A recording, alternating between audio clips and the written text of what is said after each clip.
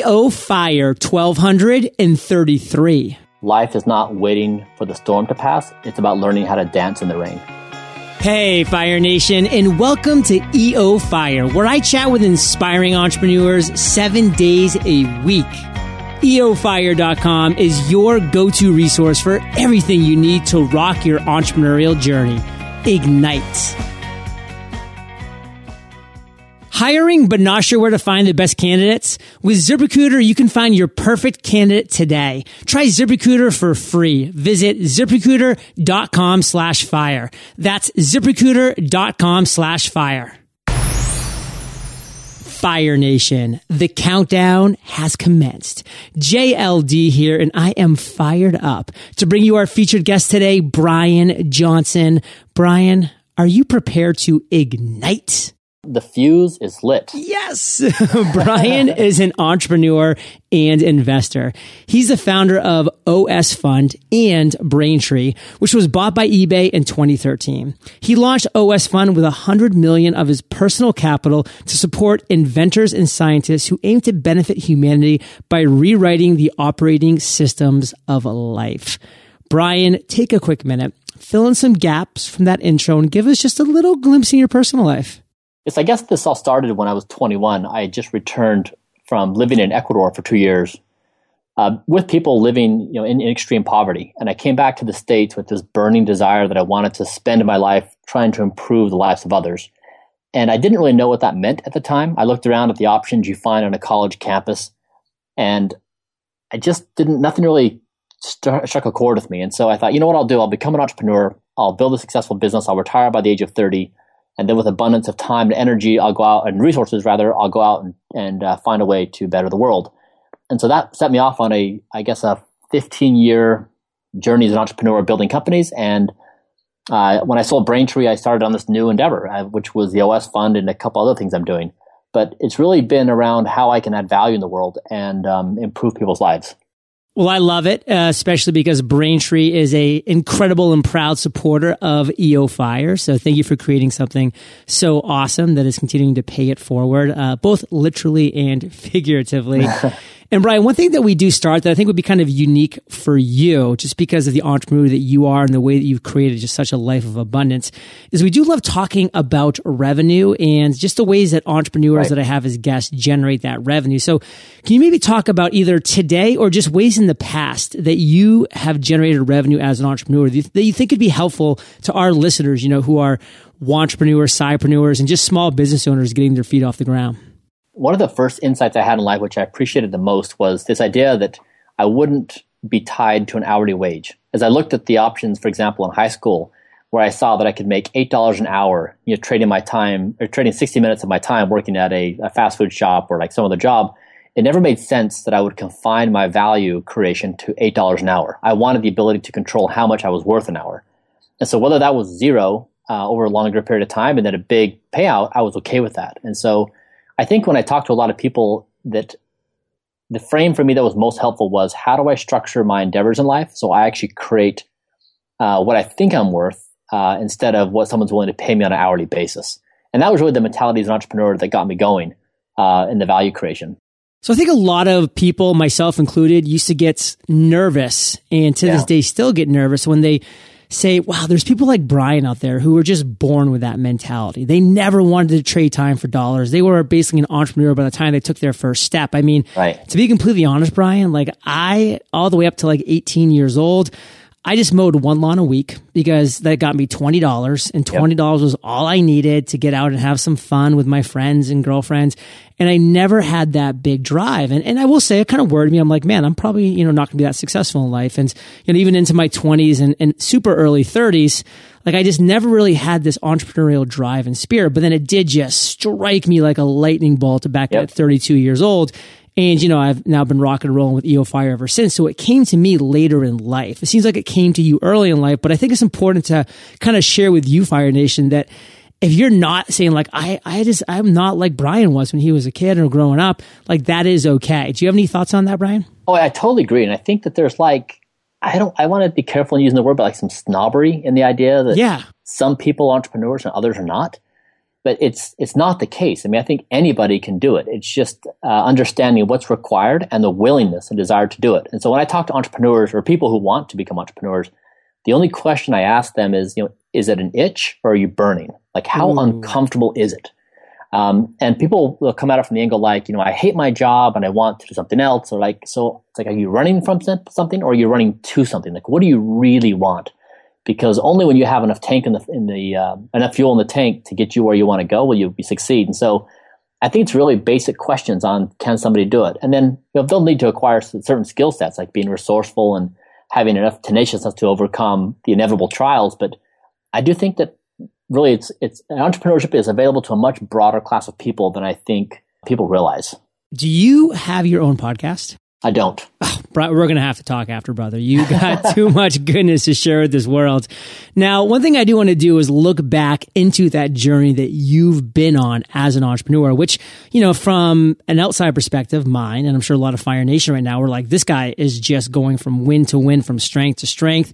But the reality is, it doesn't matter who you are, from Richard Branson all the way down to somebody that just launched yesterday, we're going to have the ups and the downs. So, yeah. Bryan, can you take us to what you consider your worst entrepreneurial moment to date and really tell us that story? I'd probably say it's both the worst and the best. I started entrepreneurship, starting building companies when I was 21, and I had a successful company from my first go, and then I had a failure, and then I had another failure. And I had now been in the trenches of entrepreneurship for like 6 or 7 years. I had a young family at home. I was, the kids weren't sleeping. I was working very hard to be a good father. But I was just exhausted. And I basically had been broke for that entire time. And I now was up to debt to my eyeballs. And I was basically unemployable. I was still working on my last venture. It was kind of falling apart. And I needed to go get a part-time job, like something to pay the bills and keep the family afloat. With young children at home. And so I applied like dozens and dozens of jobs on Monster, and I forget who the job site was at the time. And I also read the newspaper one day, and I saw this list of the 50 richest people in Utah, which is where I was living. And I thought, this is perfect. I'll email them and I'll tell them what I'm doing, and I'm resourceful and young and smart, and I'll be the right-hand man and do whatever they want me to do. So I contacted all their assistants and sent an email to them. No one responded. And so I was in this total state of desperation where things were about to totally fall apart in my world. And one day I saw this just job ad at Monster, which was basically selling credit card processing services door to door. So the company, if you could fog a mirror, you could show up and sell to these guys. So I started selling for this company, and I quickly figured out that there were some basic problems in transparency, honesty, and good customer support. And I became this company's number one salesperson at a 400 nationwide and broke all their sales records with this simple model of honesty, transparency, and support. And I stumbled upon the payments industry, which subsequently led me to start Braintree. And so out of this moment of desperation where my back was against the wall, I had no options in the world, I found the one thing that I really, I guess, was what I was meant to find. And so I think out of the darkest moments sometimes come the brightest lights. I love that message. And something I kind of want to brush against real quick is you had an initial success, and then it was followed by those two, pretty epic and draining and just bandwidth sucking failures. A lot of times what I do see, Bryan, having now interviewed over 1,200 successful entrepreneurs, is that when we have the initial success, we kind of start to think, for lack of a better phrase, like our crap doesn't stink. We're just like, wow, we are going to be able to go forward now. Whatever we touch is going to turn to gold. Whatever we do is going to succeed. And so often failures just happen because for a number of reasons, things came together beautifully for that first initial success. And we just think that's going to keep happening, but it's hard. So can you kind of talk just about that mindset a little bit as far as the success then for you followed by failure? We were raising money for the second company. I did the first company by myself, and I had 3 co-founders for the second company. And we were raising money, and this gentleman said, "Have any of you failed before?" And I think there was 2 of the people, the co-founders were consultants. One was a PhD, just finished his PhD, and then I was this, scrappy person with real no talent. And he said, and we all just kind of shook our head like, "No, we haven't." And we were all kind of proud of the fact that we hadn't failed. And he said, "I won't invest." And I thought, why in the world would you want to invest in people who have failed?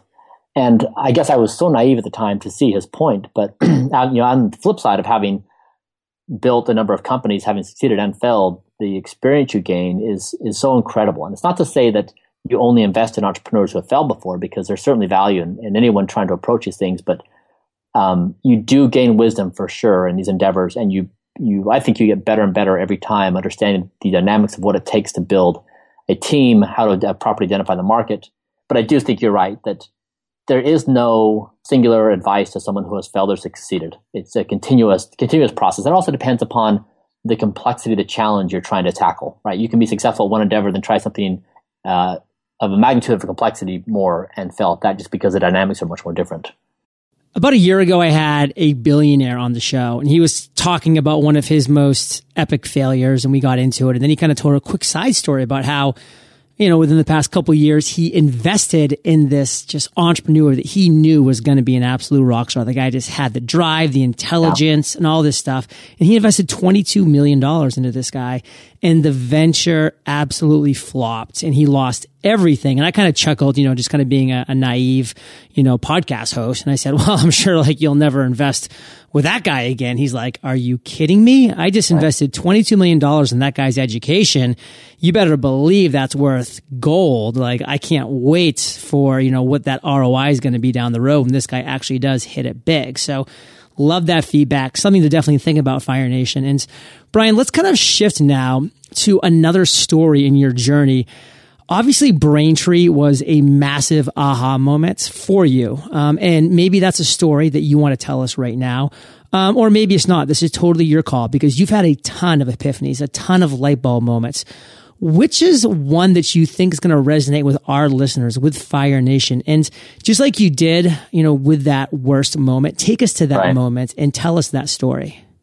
I would think back to when I was 21, when I wanted a cell phone. And so I didn't have much money, and I've always been quite frugal. So I found this gentleman in the Yellow Pages to meet me at the mall to sell me this discounted phone that I could get much cheaper, than a retail store. And I finished buying the phone. He said, you look like you're energetic and smart. Why don't you come sell phones for me? I'll pay you $40 per activation. And I thought, perfect, because that's exactly what I wanted. If I could make $40 per activation, I could sell 2 phones per hour. That's $80 per hour. And so again, it goes back to my thing of trading time for money for time. And so I signed up with him to be his salesperson. And I did this for 2 days. And then I was on the porch of this woman's house. She had 2 kids. They were screaming. I was trying to sell her this mobile phone service to make my $40. And I had this thought about, wait a second, if I'm selling phones for him, why can't others sell phones for me? Ooh. And it was the most basic, simple thought. And it just lit me up. And I stopped talking to this lady mid-sentence, and I ran home. And I literally spent the next 2 days working 24/7, creating this company. Within 48 hours, I had a new company set up. And I went out and recruited all my friends and other people on the college campus, and I built up this big network of people selling mobile phone service for me. And I started making, I think, 6,000 or so a month, having this broad group of people sell phones for me. And I was working much fewer hours than I was before. And it was this incredible lesson in the power of initiative and leadership, that identifying some problem to solve, and then actually putting forth the effort to just get it going. The number of people who will join an initiative that's already in process versus the people who will start is very different. And so there's a premium placed upon initiative, and then the ability to carry that forward, to hire a team to actually carry that through.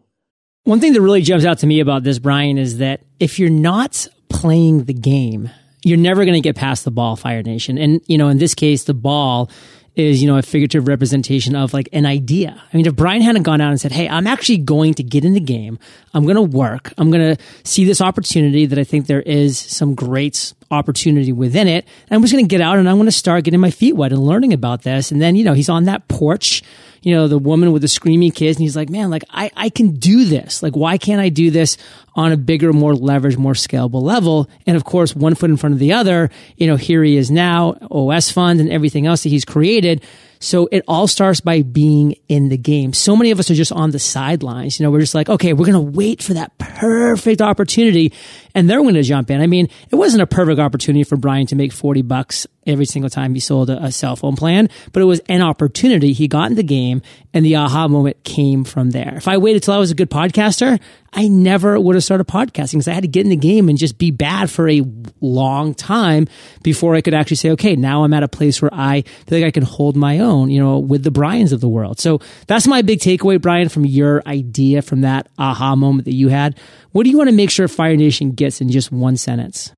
Since I've been investing in entrepreneurs for the past year and a half, I have gained a little insight in terms of what I see in others. I guess I'll comment on that and also maybe what I see in myself.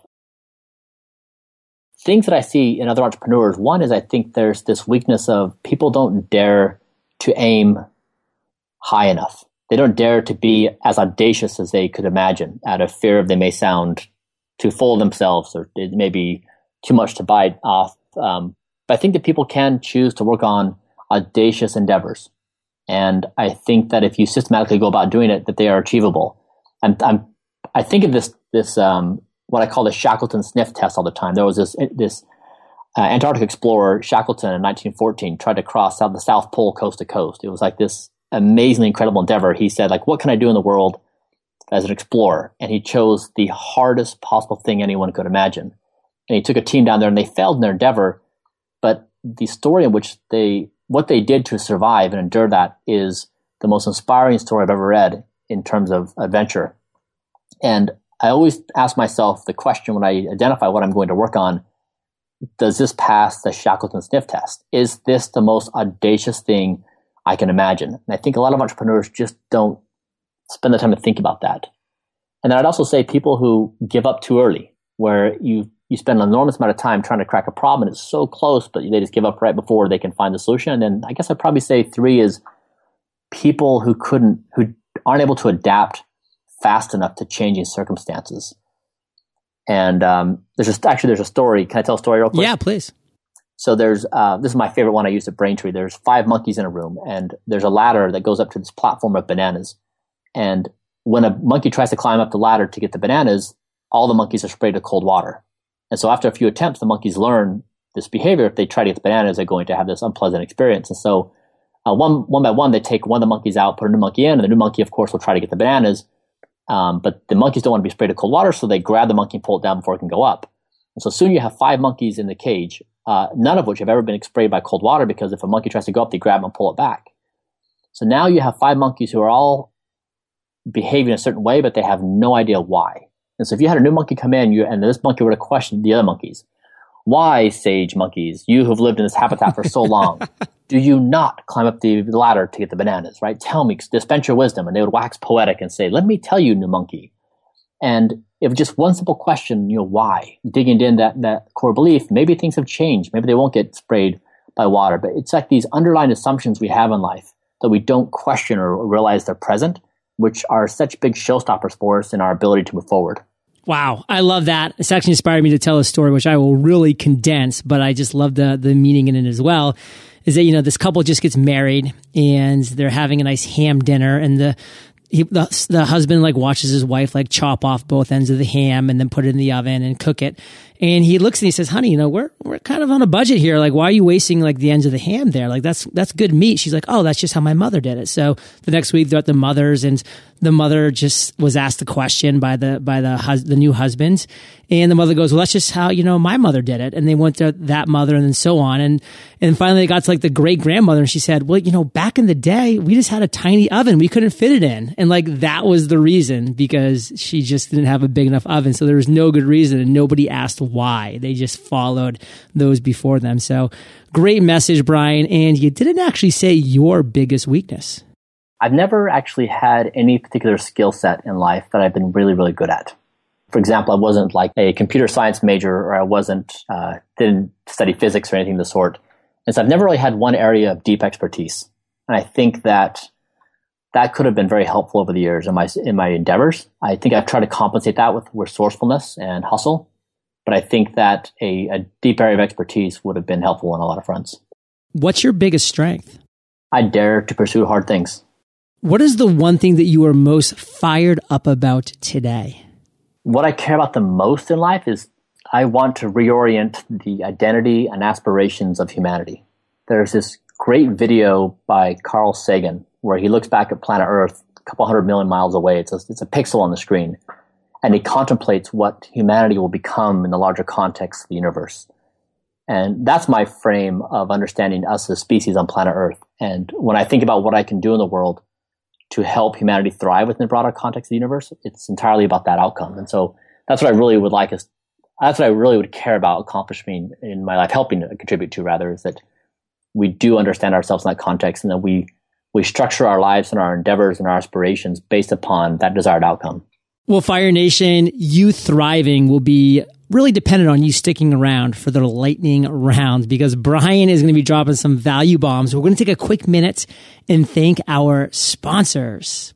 Identity theft is no joke, and unfortunately, it can happen to anyone. In fact, it only takes seconds for a thief to steal your identity, spend your money, and apply for credit cards and loans in your name. Imagine not being able to refinance your home or even get a car loan because of damaged credit caused by identity theft. My recommendation, protect yourself before something like this happens with LifeLock Ultimate Plus Identity Theft Protection. LifeLock's got your back, helping protect you in ways old school credit monitoring can't. They'll watch out for your bank accounts, your credit, and your good name. No one can prevent all identity theft or monitor all transactions at all businesses, but LifeLock Ultimate Plus provides LifeLock's most comprehensive identity theft protection. I know that I'll sleep easier knowing that if some thief goes after my identity or life savings, LifeLock is on it. Visit lifelock.com now and enter promo code EOFIRE or call 1-800-866-8527 or visit lifelock.com. That's lifelock.com, promo code EOFIRE. Building a strong team is a huge part of growing your business. As an entrepreneur, I can tell you that your business is only as good as the people you hire to help support it. But it's nearly impossible to find qualified candidates. You know, the ones who are going to be as dedicated to your business as you are. After all, there are only so many hours in a day. But posting your job in just one place isn't enough to find those quality candidates. Thanks to ZipRecruiter.com, you don't have to sweat it. ZipRecruiter allows you to post to 100 plus job sites with one single click. Once you've posted, you'll be instantly matched to candidates from over 6 million resumes. Just post once and within 24 hours, watch your candidates roll in ZipRecruiter's easy-to-use interface. Try ZipRecruiter to get your perfect candidate before they go to someone else. Today, you can try ZipRecruiter for free. Visit ZipRecruiter.com/fire. That's ZipRecruiter.com/fire. Bryan, are you prepared for the lightning round? I'll try anyways. What was holding you back from becoming an entrepreneur? Nothing. I ran towards it.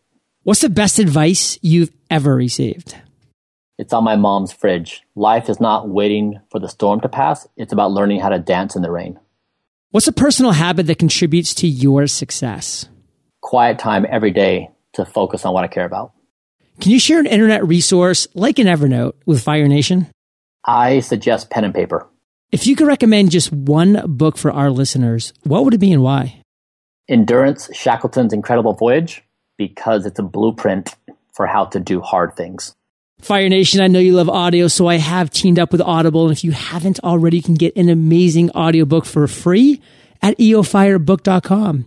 And Bryan, this is the last question of the lightning round, but it is a doozy. Imagine you woke up tomorrow morning in a brand new world that's identical to Earth, but you knew no one. You still have all the experience and knowledge you currently have.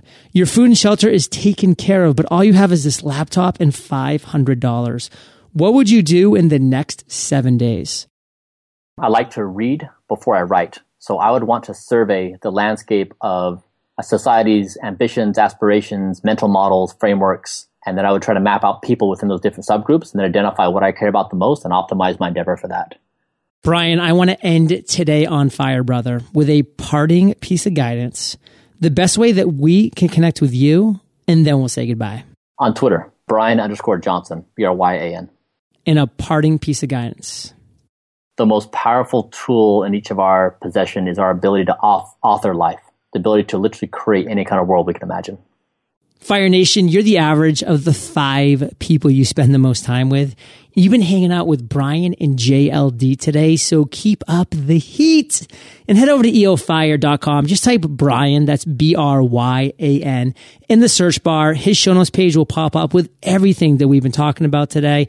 Links to the book, to his Twitter handle, you name it, it will be there. And again, that Twitter is @Bryan_Johnson. And Bryan, I want to thank you for sharing your journey with Fire Nation today. For that, we salute you, and we'll catch you on the flip side. Thank you. Fire Nation, thank you for listening to EO Fire. Visit eofire.com for killer resources, free trainings, and so much more. If you're ready to share your voice and message with the world, freepodcastcourse.com is for you. Learn how to create, grow, and monetize your podcast for free and ignite.